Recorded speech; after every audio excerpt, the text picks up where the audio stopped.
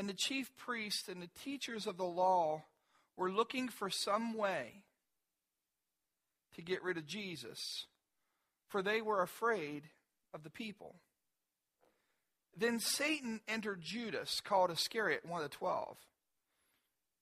And Judas went to the chief priest and the officers of the temple guard and discussed with them how he might betray Jesus.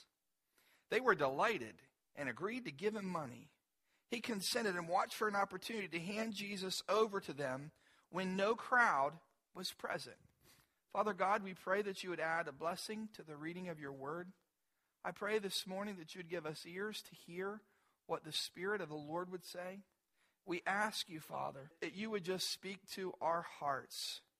Anything that's of me, may it fall to the ground. But let your word, Lord, which is eternal, find a good place in our hearts. In Jesus' name, amen. I'm not necessarily sure why, but I sense the Lord this week's leading me to speak to you about the topic or the idea of betrayal. Now, if you live any length of time on this earth and have interactions with other human beings, you will at some point, in some way, experience a form of betrayal. Whether it's intentional or unintentional, whether it's an actual legitimate betrayal, or whether it's something that's simply perceived as a betrayal. Given enough time, you will experience it. You will experience what you sense are betrayals from other people.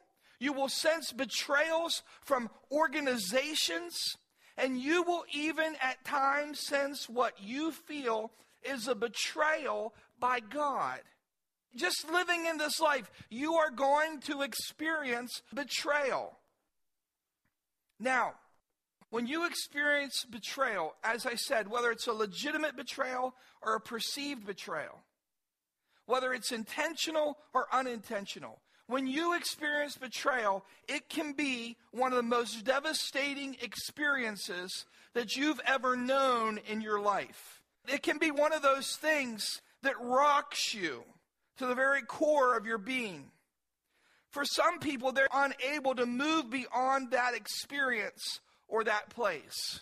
There's some people, when they've experienced that betrayal, it's as if the engine of their train has been derailed. The engine of their life has been derailed.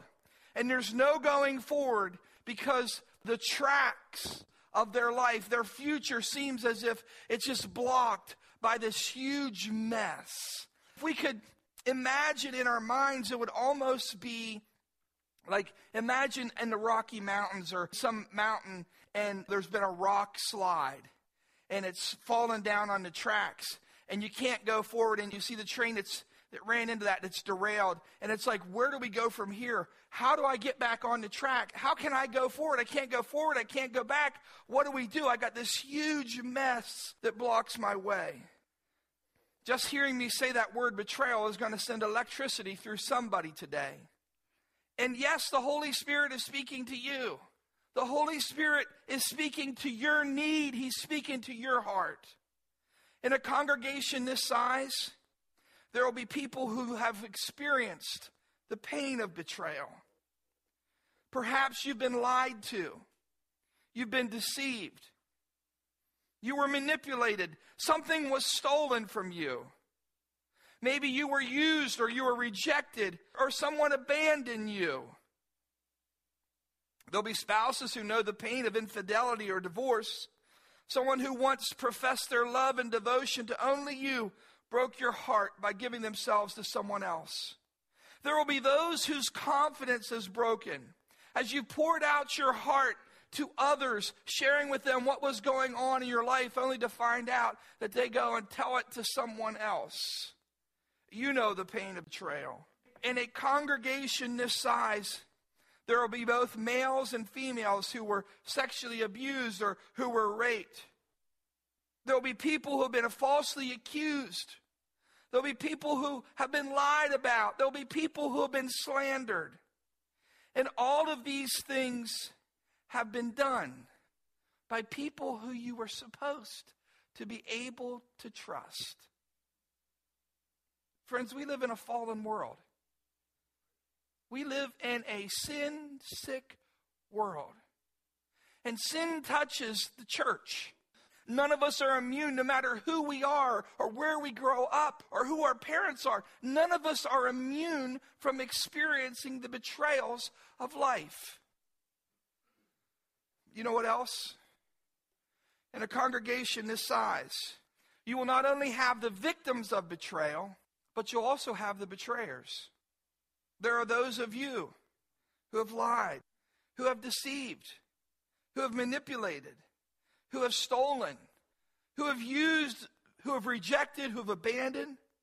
I know it's ugly, and I know that we don't like to talk about it, and we don't like to look at it, and we would like to forget that it ever existed. But there are those of you, when we look at our past, we say, we were the betrayer. Perhaps you're the one who divorced your spouse for an unjust cause. Perhaps you're the one who broke someone's confidence. Perhaps you're the abuser. You were the one who was falsely accused. You're the one who humiliated. You're the one who bullied. You're the one who slandered. And all of this was done to people who were supposed to be able to trust you. Will you allow me the privilege of pastoring you? If I'm going to pastor you, if I'm truly going to pastor you and be the shepherd that God has called me to do, then I have to tell you the truth. Do you want the truth? Is that what we want to hear? Do we want to hear what the truth is? Or are we going to get mad? Or are we going to take God for His word? Are we going to understand that when the Holy Spirit speaks through His word, it's always for our good. It's not for our condemnation. He is not the one who condemns. If you don't want to hear the truth, what I'm about to say, then we'll excuse you. You can use the restroom. You can get a drink of water. You can put your fingers in your ears. Whatever you need to do. Before we get started, most of this, we got to talk about some things. There are some very legitimate, horrifying betrayals that if we would take the time in this room and go around, if we would take the time in this room and walk around and you would tell your story, we would sit and cry with you. Tears would run down people's faces as they know the things that you have experienced. There's sometimes when you hear people's stories, you wonder, how do they get up in the morning? How do they keep going on? How is it that they have survived? But I must say this as well. There are some times, and there's some people who magnify the offenses against them. Let's just get this out of the way so we can get on to the other stuff, okay? But let's get this truth out of the way. There's some people who magnify the offenses against them. And those offenses have become something bigger than what they really are. Listen to me.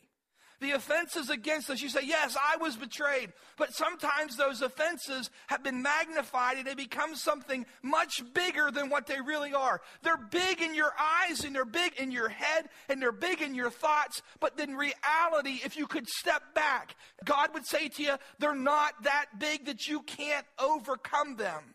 But we begin to focus upon them and to dwell upon them and to magnify them in our thoughts and our minds till they become an insurmountable Mount Everest that we can never get over or around.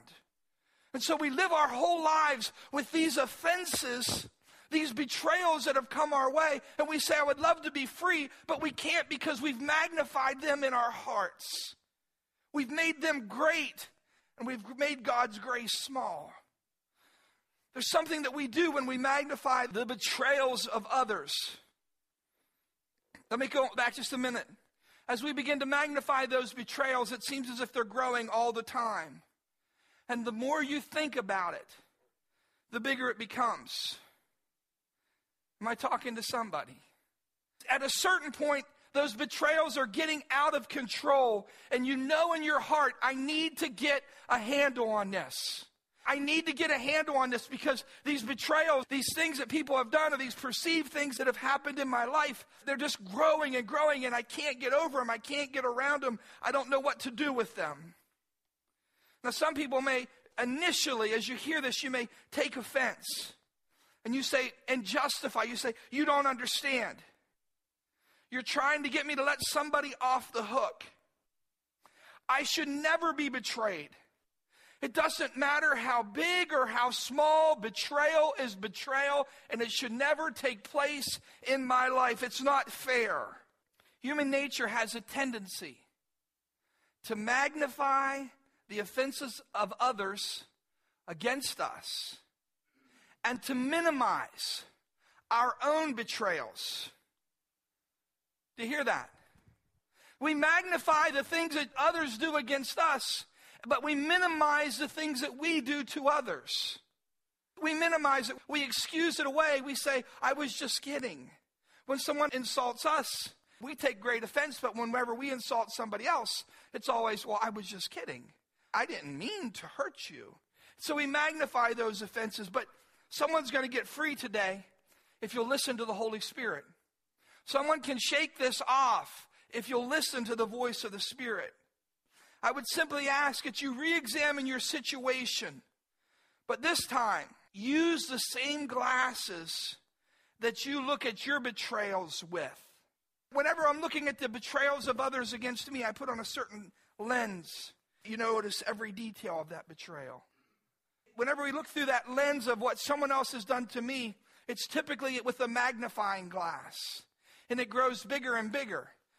I don't know why, but when I look at the betrayals in our lives against others, it seems like we like to look through a minimizing lens that makes it seem smaller.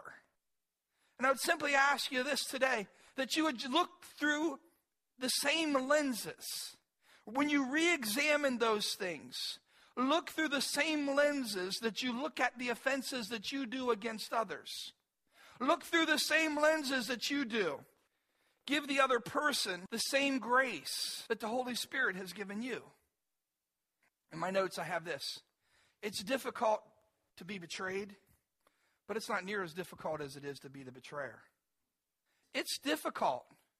It's difficult to be betrayed, but it is much worse to live with the fact, to know that you are the betrayer. It's difficult to have somebody, if I had to choose, I would rather be stolen from than be a thief. Now, I don't want anyone breaking in my house and stealing from me. And I don't want someone defrauding me. But if I have to choose between the two, I would rather not be in that situation. Most of us like to avoid those kind of situations.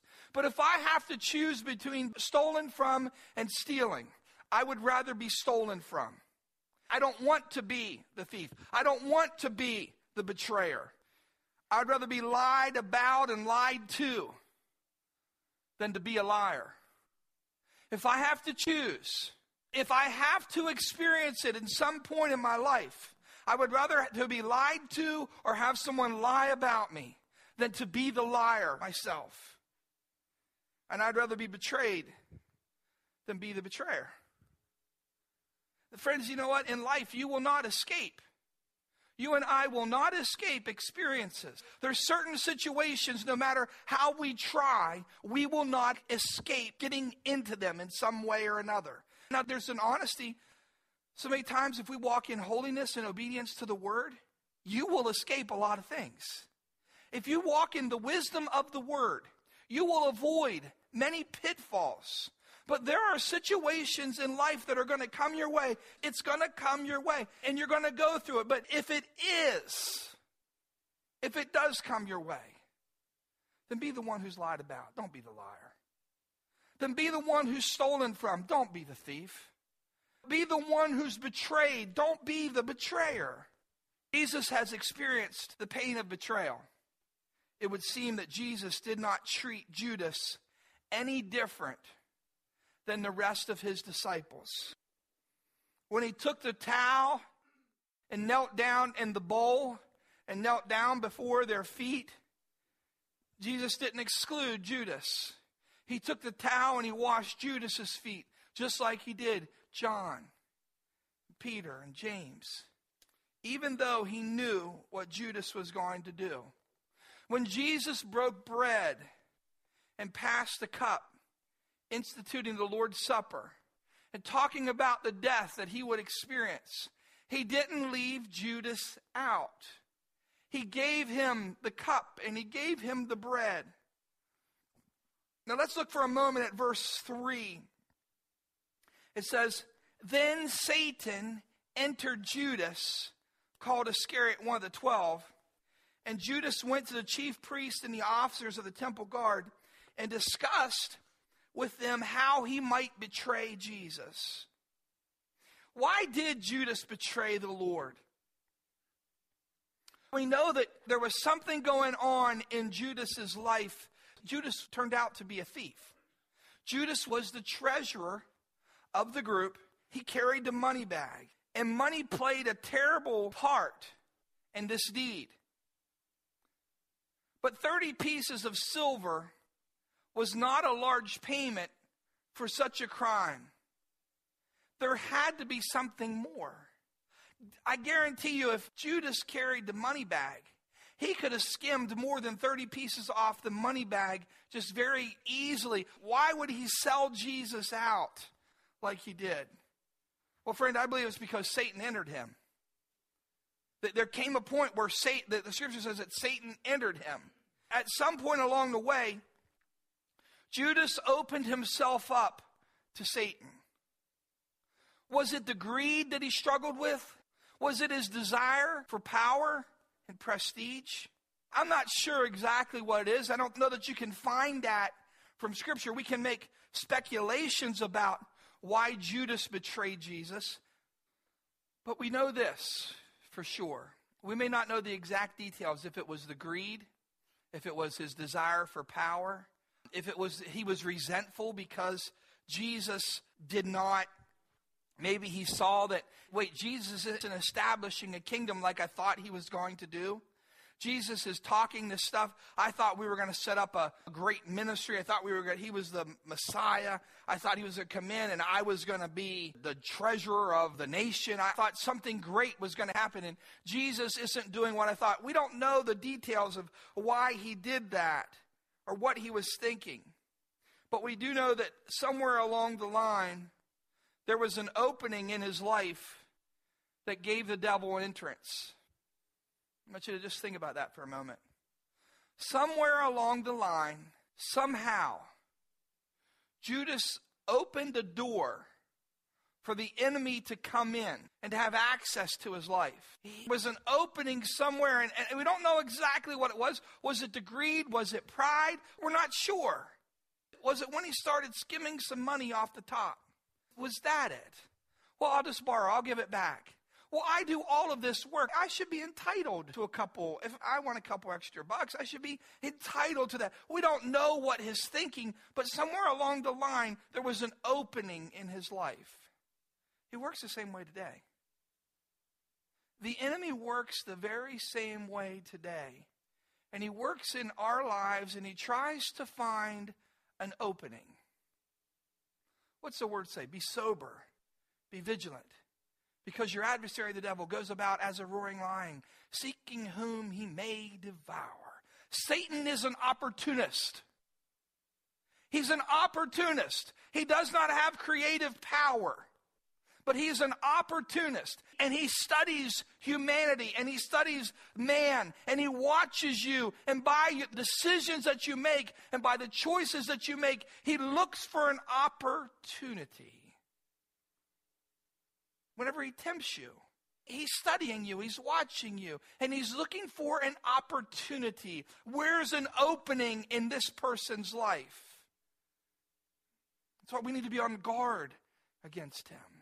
That's why we need to protect ourselves. That's why we need to be clothed in the armor of God. But he's looking for an opportunity. He's looking for an opening. Why do we talk to you about things like forgiveness? Why on earth do I spend so much time talking to you about discipline and the choices that you make? Are we legalistic? No, my friend. We're realistic. And we know that when you open yourself up, that it won't be long before, if you open the windows and don't have the screens down, flies are going to come in. It's just the reality. I don't know where all these flies are coming. Well, shut the door. Shut the window. Put some screens up. It's surprising if you put up screens how you don't have near as many flies. If you shut the door, let the door open during the summer, let the front door open for about a half hour and find out how many flies come flocking into your house. Well, let the opening up in your life and see how the enemy comes in. And that's exactly what he did with Judas. The leaven in his life grew quietly and secretly until it produced malice and wickedness. When you cooperate with Satan, you pay dearly. And Judas ended up destroying himself. Remember that? He ended up destroying himself. Satan is a liar and he's a murderer. And he reproduced himself perfectly in Judas. He promised him something. He lied to him. He deceived him. And then he destroyed him. Let's talk about the betrayers. Because you and I can easily become one.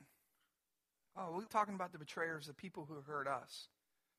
But you and I can easily, if we don't guard our heart, if we don't protect ourselves, if we don't depend upon the Holy Spirit, you and I can become betrayers. Many of the people who become betrayers don't want to do that initially. They don't intend for their choices to produce such devastating results in their lives and in the lives of others. Yet somehow they allow an opening in their lives. Perhaps it's resentment, maybe bitterness, greed, lust. It doesn't seem realistic that such small thoughts and actions can lead to such pain and devastation. But before long, my friend, Satan capitalizes. He capitalizes on the chinks in your armor, and he capitalizes on the chinks in my armor. Matthew records the same thing. In Matthew 26, it records these words of Judas, verse 14. It says, "Then one of the 12, the one called Judas Iscariot, went to the chief priest and asked, 'What will you give me if I hand him over to you?' So they counted out for him 30 silver coins. Then Judas watched for an opportunity to hand him over." Notice the question that Judas had for them. Satan enters him. I don't know if Judas even understood. We see that Judas was sorrowful later on. He takes the coins. I think it's one of those things where Judas did not, maybe he thought he had forced Jesus' hand. Maybe he didn't realize all that this was going to turn into. But there was a certain point when Judas takes the 30 pieces of silver and he goes back and he takes them and he tries to give them back to the religious leaders. He's like, "Here." And they're like, "No, you can't give it back. We can't take that money back. No." And he throws it down before them. He weeps and he cries, but he doesn't repent.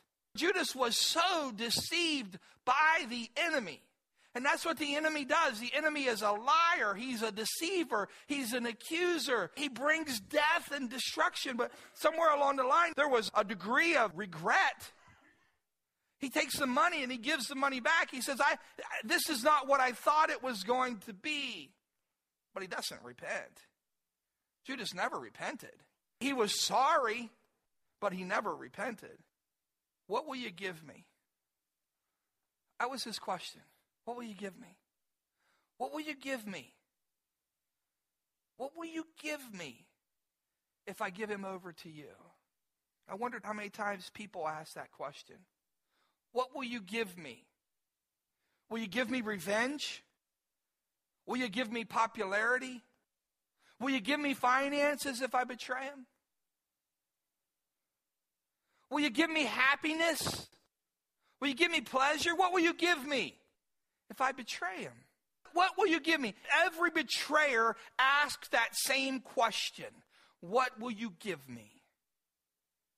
What will you give me if I betray him? What will you give me if I lie about him? What is it that I will get out of this deal? Whatever Satan offers you, he never shows you the whole deal. He never shows, man, I'm telling you, he don't show you the fine print. It's like some of these advertisements. that you see. He doesn't show you the fine print. He doesn't show you the details. He doesn't show you what it's really going to cost. He just says, oh, you want revenge? I'll give you revenge.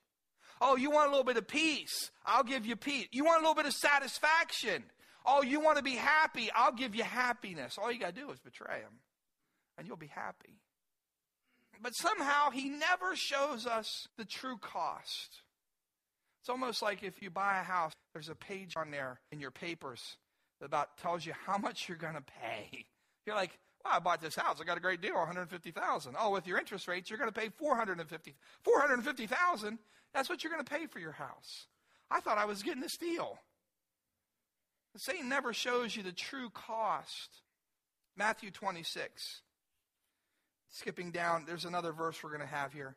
Matthew 26, verse 24. I'd like to read that to you, and then we're going to close. Earlier, Jesus said, I tell you the truth, that one of you will betray me. They were very sad and began to say to him, one after the other, surely not I, Lord. Jesus replied, the one who dips his hand in the bowl with me will betray me. The Son of Man will go just as it is written about him. But woe to that man who betrays the Son of Man. It would be better for him if he had not been born. That's what Jesus said. Woe to the man who betrays him. It would be better for him if he had not been born. Woe.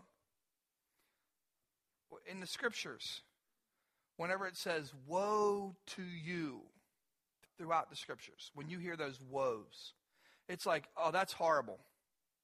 Like the woe to you, it's like, oh man, there's devastation, there's destruction, there's pain, there's sorrow. It's like nobody wants to be you. Oh man, I pity you. I'm sorry for you. This is who wants to be you? And to the betrayer, just like Judas, woe to him. It would have been better if he had not been born. You know what the enemy does in people's lives? He has them betray, and then he leaves them with that word. It would have been better if you hadn't been born. Why is it there's so many people who commit suicide? I know there's times that there's mental health issues, and I don't want to, a lot of times people have had loved ones who have committed suicide, and they were not mentally, they were not there. There was something wrong in their mind. We know God is merciful. But what the enemy loves to do is he loves bringing destruction. And what he loves to do is, after you've betrayed, he wants you to say, it'd been better if you had not even been born. It'd be better if you weren't even here. It never leads to satisfaction. It never leads to fulfillment. It always leads to pain and suffering. Now, as we close, Paul writes, and he talks about all of these sinful things. And he says, that's what you were. That's what you were. But you've been washed. Woe to the betrayer today. If someone's going to be betrayed, if someone's going to lie, don't let it be you. If someone's going to be abused, someone's going to abuse, don't be the abuser. If someone's going to defraud, don't be the defrauder. If someone's going to steal and cheat, don't let it be you. Woe to you. That's what he said. Woe to you. Woe to the man to whom the Son of Man is, by whom the Son of Man is betrayed. And woe to the betrayer. A lot of times we say, no, I'm the victim. I was hurt. They betrayed me. Yeah, but you don't have to live with what they got to live with. Don't let it be you. You've experienced the worst that you're going to experience. They're going to live with the consequences. And God has a way of allowing the consequences of the betrayers to catch up with them. Not that we're looking for that. Because why? Because as we look around this room, every one of us, at some point, in some way, have been a betrayer. Anyone here who's never once in their life lied? Anyone here who never once in their life cheated? Anyone here who never once in their life was rude or obnoxious or hurtful? Oh, no, mine aren't as big. Right. Here again, you're looking at it. Mine aren't near as big as everybody else's. This is what I want us to do. I want us to finish out our morning here at the altar. This is for betrayers and the betrayed. One of the most incredible things is the work that the Holy Spirit does in people's lives. Some of you have hurt people very badly. You will always live. You will always live with the things that you've done. You'll always live with the pain that you've caused somebody else. You always live with that. You'd love to take it away. Well, I want to tell you something. Before the eyes of God, when you and I repent, he takes that. The word says that before God, he takes our sins, and as far as the east is from the west, so far as he removed our transgressions from us. That's what the Spirit of the Lord does. But if you keep betraying, if you keep doing those things, you keep bringing judgment upon yourself. You keep bringing pain. And so what we want to say is that in this place, God, I don't want to be a betrayer. I don't want the woe to me. I don't want to experience that in my life. I don't want to cause hurt in others. And Lord, I don't want to magnify the hurt that others have done to me. Maybe you've been betrayed in some way and someone has hurt you deeply. And you know what? You just want to be done. You want to be done with that. We're going to open up our altars, and we're just going to take a few minutes. And whatever state you're in, if you're the betrayed, I'd like every one of us to join up here. And just find a few moments and allow the Holy Spirit. If someone has hurt you and betrayed you and you say, no, I'm over it, Pastor. And yet there's still some things in your mind and in your heart where we just allow the Holy Spirit to bring in healing. I believe that he'll do that. And if you're a betrayer and you're just realizing that today, oh God, I'm the one. David had that experience. Nathan said, you're the one. But I found the Holy Spirit points things out to us and he says, you're the one. Oh Lord, I've been so, and you may say, well, no, I'm not robbing anybody. I'm not lying about anybody. But the Holy Spirit may come upon you. And when his conviction comes upon us, he says, you've been looking at other people with the wrong eyes. And you know what? When you understand that and that conviction comes upon you, you say, I've never opened my mouth about them, God. I've never opened my mouth. I've never said anything to anybody about them.